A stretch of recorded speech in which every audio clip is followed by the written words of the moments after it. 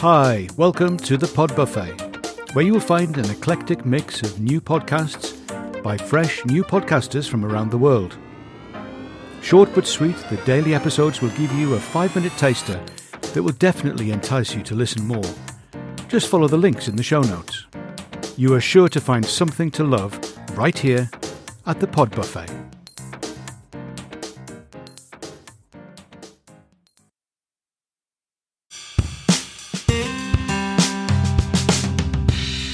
Hi, Steve here, and welcome to the Alpaca Tribe. Welcome to all you lovely alpaca people. Hey, I've got a treat for you today. We've got Alison, who is an alpaca dentist. Did you know there was such a thing? Well, there is.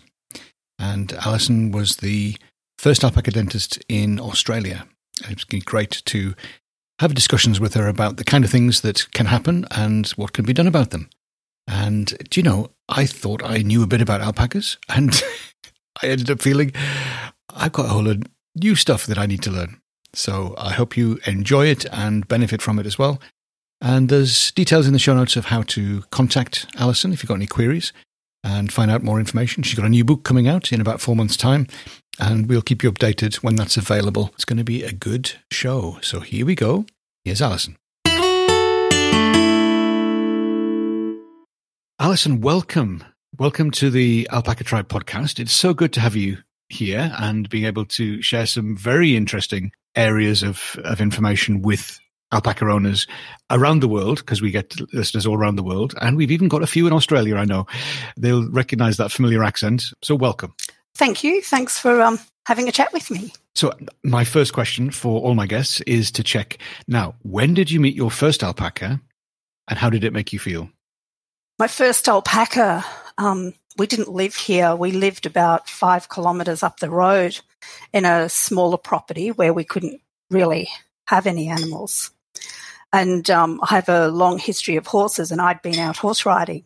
And my husband had been out walking the dogs. And I got home and he said, "You should see what I've just seen just up the road. I've got to take you to meet them. They're alpacas." So the next day, up we went. I'd never seen them. They were behind the house. And we met these alpacas that I'd, never seen an alpaca before. Anyway, on the way home, he said to me, "If you loved me, you'd buy me an alpaca." Oh, blackmail. It took a bit of time, but we moved to another property and I loved him so much I bought him 2. Oh, there you go. That's real love. Yeah. So that was back in 1996. We got 2 females. Right. Oh, it's a long time back. That's a long time ago.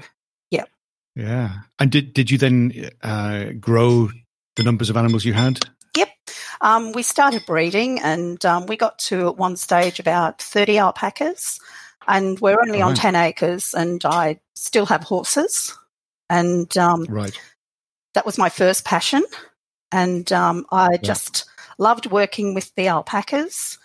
And over time, the dentistry took over, so I stopped breeding, and I now have 11 pets. Right. Okay. So there's still got alpacas in the life. Oh, absolutely. It's difficult not to. Absolutely. I'll be keeping them until they die, I guess. Now then, what you are particularly known for is alpaca dentistry. And that's a thing. People may not have realized that there is such a thing as an alpaca dentist. And you were the first alpaca dentist in Australia. How did that come about?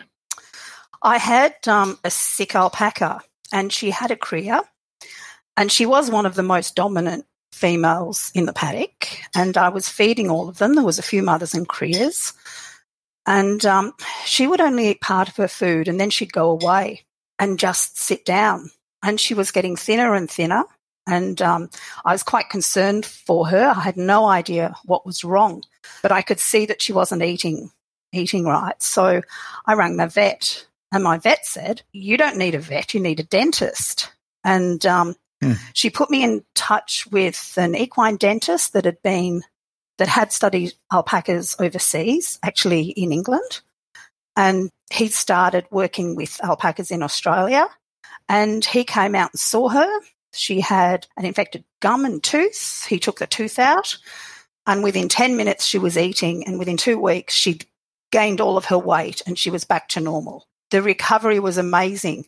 And so that after that, he started doing my horses every year. So I would also get him to check my alpacas while he was here. Thanks so much for listening. The Pod Buffet is brought to you by a collective of podcasters from around the world who learnt to podcast together. We hope you enjoy the daily episodes and check out the full podcasts.